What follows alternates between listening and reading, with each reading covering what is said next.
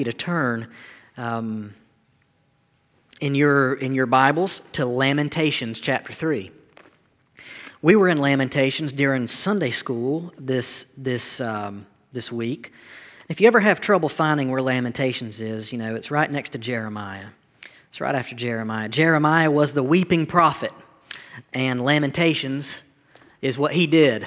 He lamented a lot. He wept, and Jeremiah, we believe, wrote Lamentations, and there are only 5 chapters in Lamentations. I guess he got tired of lamenting, and so. But we need to do a little bit of background before we can get our hands around Jeremiah and Lamentations.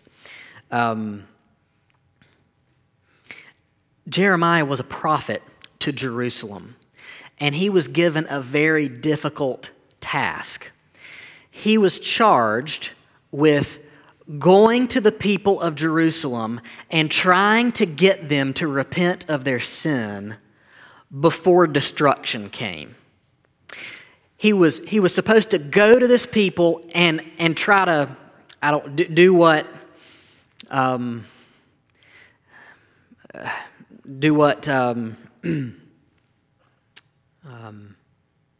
name escapes me. William F. Buckley said of himself, one man standing athwart history shouting, "Stop." He was trying to get them to stop. He was trying to get them to turn around and go the other way. But God basically communicated to him that this is a hard-hearted people. And you're going to go there, and you're going to tell them to repent, and they're not going to listen to you.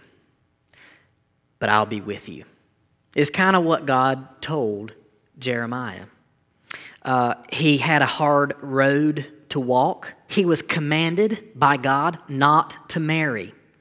He was commanded to preach repentance to a people who would resist. His own hometown rejected him and persecuted him. And he got to walk through, or not got to, but he had to walk through the fallout of his people not listening to him. And what Lamentations is a book of him basically walking around the city of Jerusalem that has now been reduced to rubble because they've been conquered, because they wouldn't repent.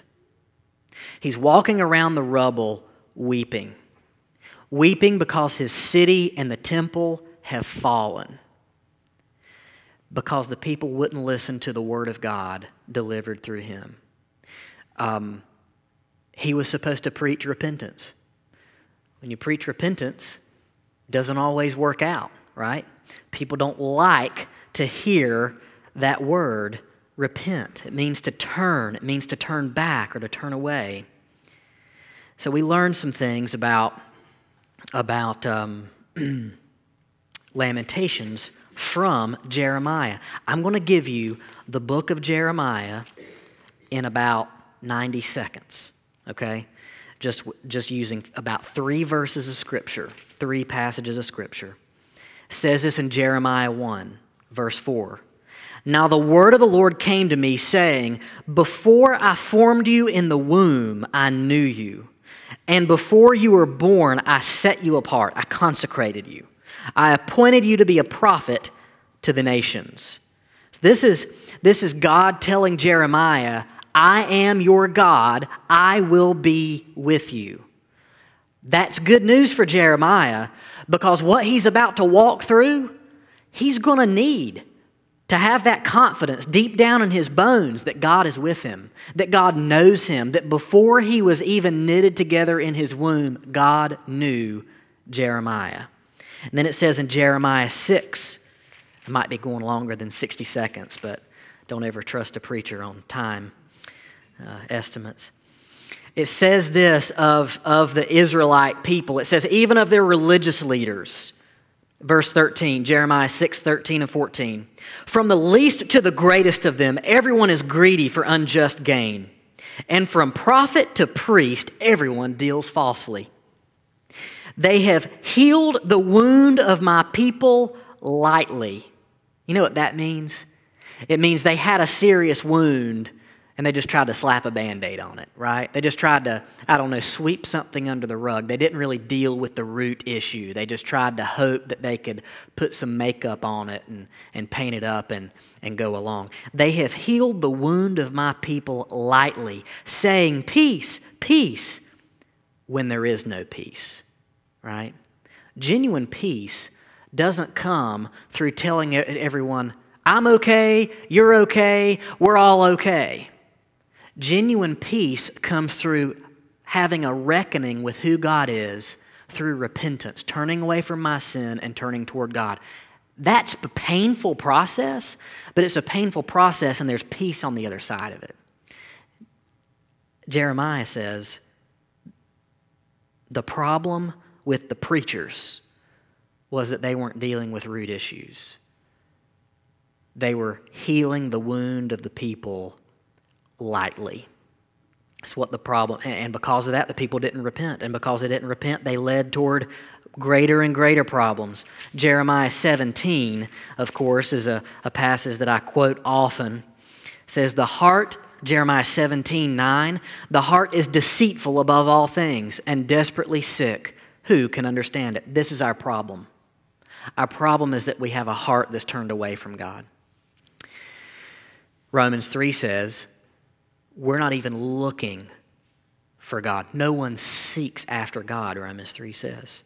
We have a heart that's turned away from Him. The heart is deceitful above all things, desperately sick. Who can understand it? Some translations say, who can trust it?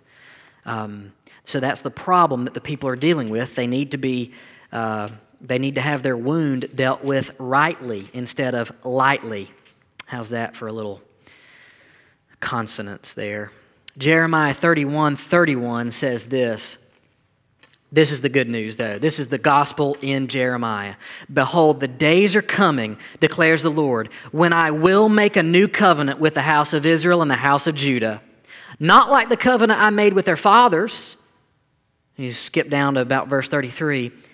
Halfway through 33, I will put my law within them, and I will write it on their hearts, and I will be their God, and they shall be my people. And no longer shall each one teach his neighbor and each his brother, saying, know the Lord, for they shall all know me, from the least of them to the greatest, declares the Lord. For I will forgive their iniquity, their sins, and I will remember their sin no more. This is the gospel. This is the promise that yes, you're living under a covenant right now, and the covenant is like the law is outside of you. It's on stone tablets. It's always hard to obey well enough. But one day there's coming a new covenant. When He sends Christ and He sends the Holy Spirit, He says, I will write my law on your hearts.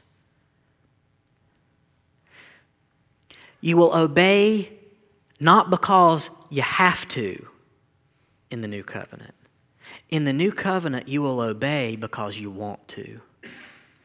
That's why, friends, that's why we are Baptists. Because we believe in individual conversion. That there is no way to God except through a change of heart that God does in us. And when He does that change of heart in us, we obey, we willingly turn away from our sins. Why? Because we want to. We still wrestle.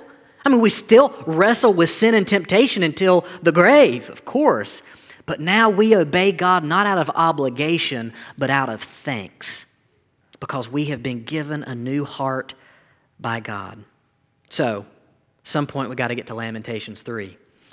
And right now, seems like a good enough time as any.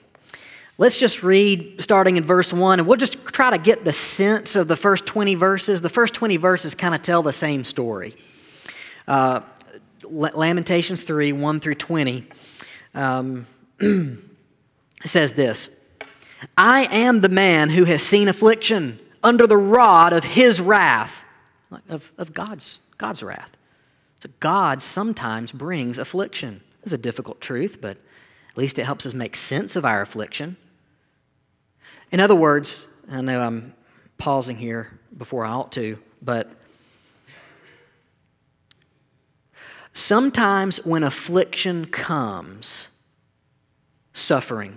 when suffering comes, when trial comes, sometimes what makes sense to us in that moment is to get angry with God.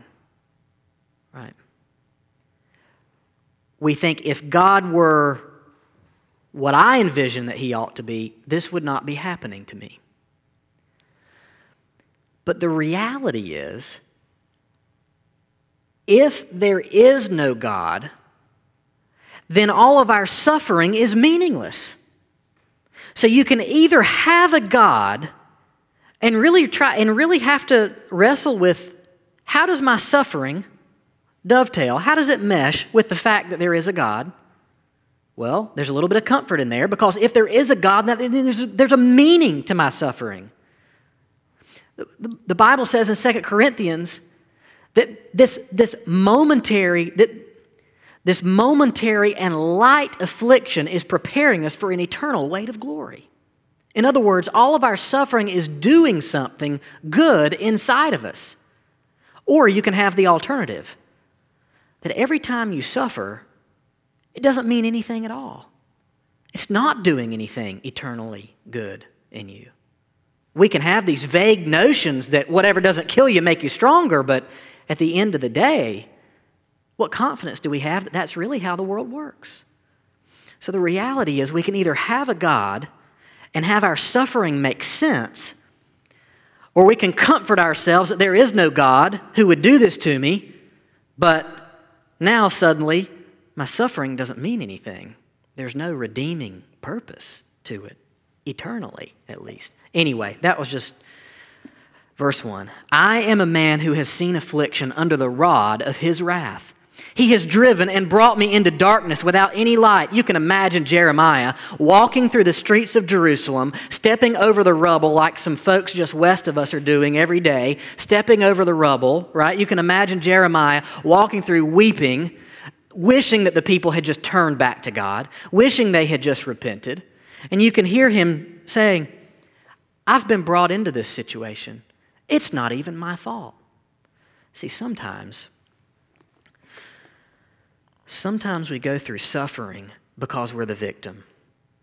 Sometimes we go through suffering because we're the culprit. The people of Israel, by and large, are going through suffering because they're the culprit. They're going through suffering because they didn't turn around and repent. Jeremiah, however, is going through suffering as the victim. Sometimes when we're the culprit, we like to think of ourselves as a victim. Sometimes when we're the victim, it's easy to think of ourselves and maybe, what did I do to deserve this? What did I do? Maybe I'm the culprit. It's easy. In the midst of trial, we step into a world where everything looks distorted, and we don't view our situation naturally. We have to really fight for it through the Scriptures to view our situation the way that God sees it, from the bird's eye view, or the God's eye view. Surely against me He turns His hand again and again the whole day long. Verse 4, He has made my flesh and my skin waste away. He has broken my bones. He has besieged and enveloped me with bitterness and tribulation. He has made me dwell in darkness like the dead of long ago. Look down at verse 16, this imagery. He has made my teeth grind on gravel and made me cower in ashes. My soul is bereft of peace. I have forgotten what happiness is. So I say, my endurance has perished. So has my hope from the Lord. Remember my affliction and my wandering, the wormwood and the gall. Friends, this is a man who's really, really wrestling. He and Job could form a club together, right, with what they are being drugged through.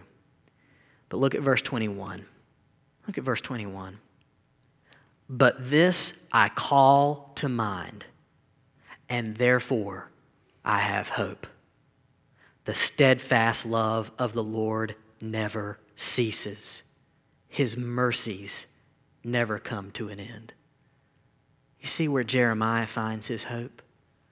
Jeremiah doesn't find his hope in the city being built back quickly.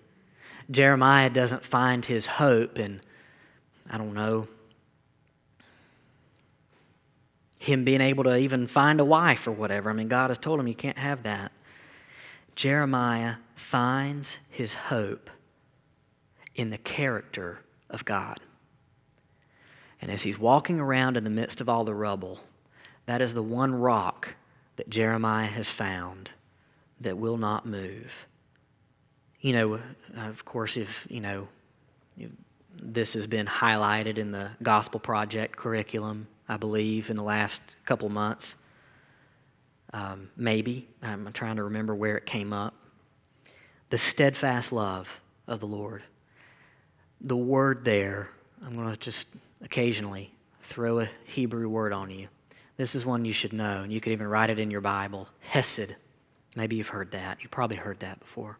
The Hesed love of God means the covenant love, the steadfast love. Anytime in the Old Testament where it says steadfast love, or perhaps your translation might say the covenant love, the steadfast love of the Lord never ceases. This means that this Hesed, H-E-S-E-D, this Hesed love is the love that if God were to abandon it, He would cease to be God.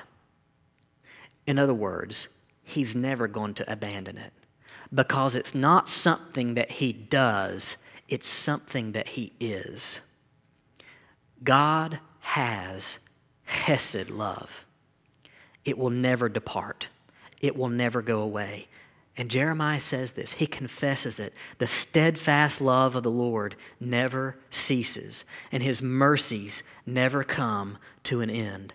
They are new every morning. Great is your faithfulness. This is where the song comes from. Great is thy faithfulness. Morning by morning, new mercies I see. The Lord is my portion, says my soul. Therefore, I will hope in Him. The Lord is good to those who wait for Him, it says in verse 25. So I would just encourage you, church, sometimes affliction comes from the Lord's hand. I don't mean that He's the author of evil. We know that that's not the case. But we do know that because we follow a sovereign God, everything that comes to us has, in a sense, passed across His desk. And what that means is that nothing that happens to us is accidental or catches God off guard. And because He's good, and because He's the God of Hesed love, and because His mercies never come to an end, and they are new every morning, we can have a confidence that even the ill that comes our way, God intends to use for a good purpose. This is the message of Joseph in Genesis. The very last verses of the book of Genesis. It's where Joseph expresses to his brothers when they come to him thinking that he's going to strike them down because their dad has just died and maybe the cat's away and the mice will play. Now I guess Joseph's going to get his revenge now, and Joseph says, no, what you meant for evil, God meant for good. You notice what it says there. It doesn't say what you meant for evil, God figured out a way to turn it into good. What you meant for evil, God meant for good. Now, if we don't understand that truth, and if we don't really nail that tent peg down in times of calm, then when the winds do begin to blow, we will respond in bitterness, right? God, how could you? Woe is me. How could you allow this to happen to me, right? Who are you? Are you not good? Well, I think it's safe to say that Jeremiah experienced more than most of us ever will in our lives. And if the method of reorienting Jeremiah's heart back on God to restore his hope, if it was good enough for Jeremiah in his circumstances, he didn't even have the Holy Spirit living in him like we do on this side of the cross, then surely this path, if we stay after it, will yield fruit in our lives too. If we remember, God, I don't understand why you're doing what you're doing. And I confess to you, God, that I don't understand how you could think that this is good. I confess my weakness to you, God. But I believe that your mercies are new every morning.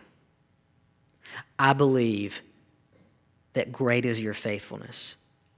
And I believe that the hesed love of God never ceases. That brings peace to a heart. You're going through trial? Don't veer toward bitterness. Don't turn inward. Don't turn outward in anger. If you've been persecuted, if you've been spoken falsely about, if you've been the subject of gossip, instead of trying to set the record straight, let the cry of your heart be, God is enough. His hesed love never ceases. This is part of submitting ourselves to God. And I'll confess to you, I don't even know where I am on my notes. I'm way off on my notes. So I want to leave you with this from Psalm 119.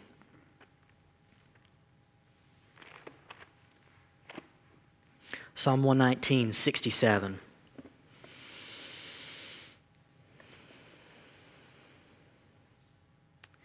Psalm 119, 67 says this: Before I was afflicted, I went astray, but now I keep your word.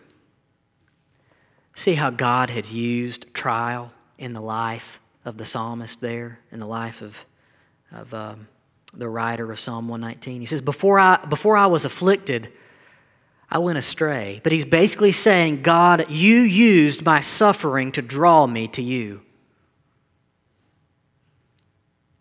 Instead of trying to get even in this life, maybe we should look to see, God, how do you intend to use my situation to draw me closer to you?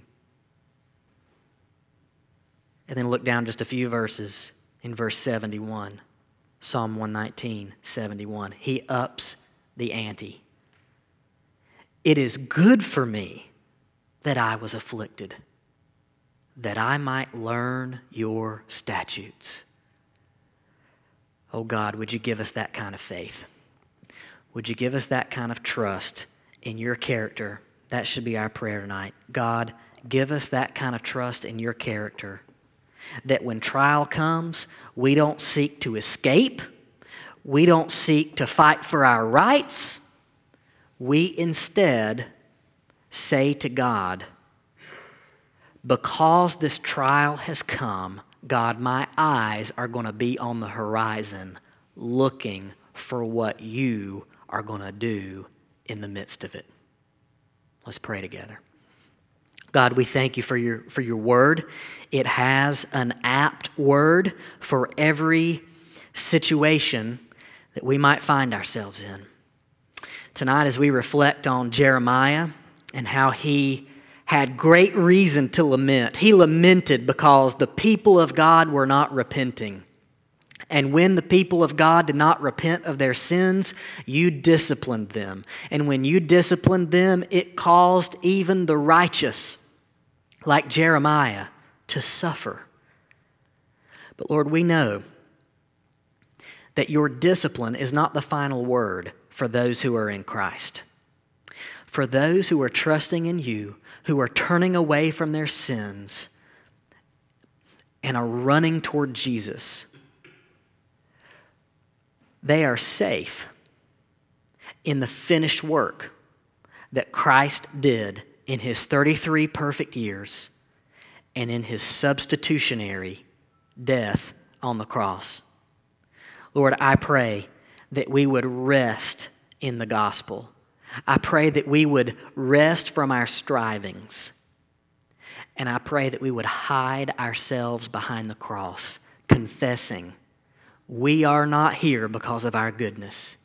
We are here only because of the goodness of Jesus, and help that gospel to put steel in our bones, to stiffen our spines, so that we can have a rock-solid faith in you when the trials do come, so that we can respond to them like Jeremiah did in Lamentations chapter 3, remembering your good and perfect character. God, would you give us grace to do that? Would you give us grace to comfort those around us who are in the midst of trial? Would you help us to comfort them when they need comforting? Would you help us to warn them when it seems like they might be taking their suffering and interpreting it the wrong way and maybe coming to conclusions about you that are not biblical? Lord, I pray that we could love one another well as fellow church members. I pray that you would prepare our hearts for Sunday as we look to your scriptures. Would you bring us back together? God, I pray that families, even now, would be making decisions about next Christmas. Christmas falls on a Sunday morning. Lord, that's an appropriate day to gather as the church. I pray that, God, we would gather as the church this Sunday and every Sunday on the Lord's Day to remember the life, death, burial, and resurrection of Jesus Christ and the life that he brings. We pray this in the name of Jesus. Amen.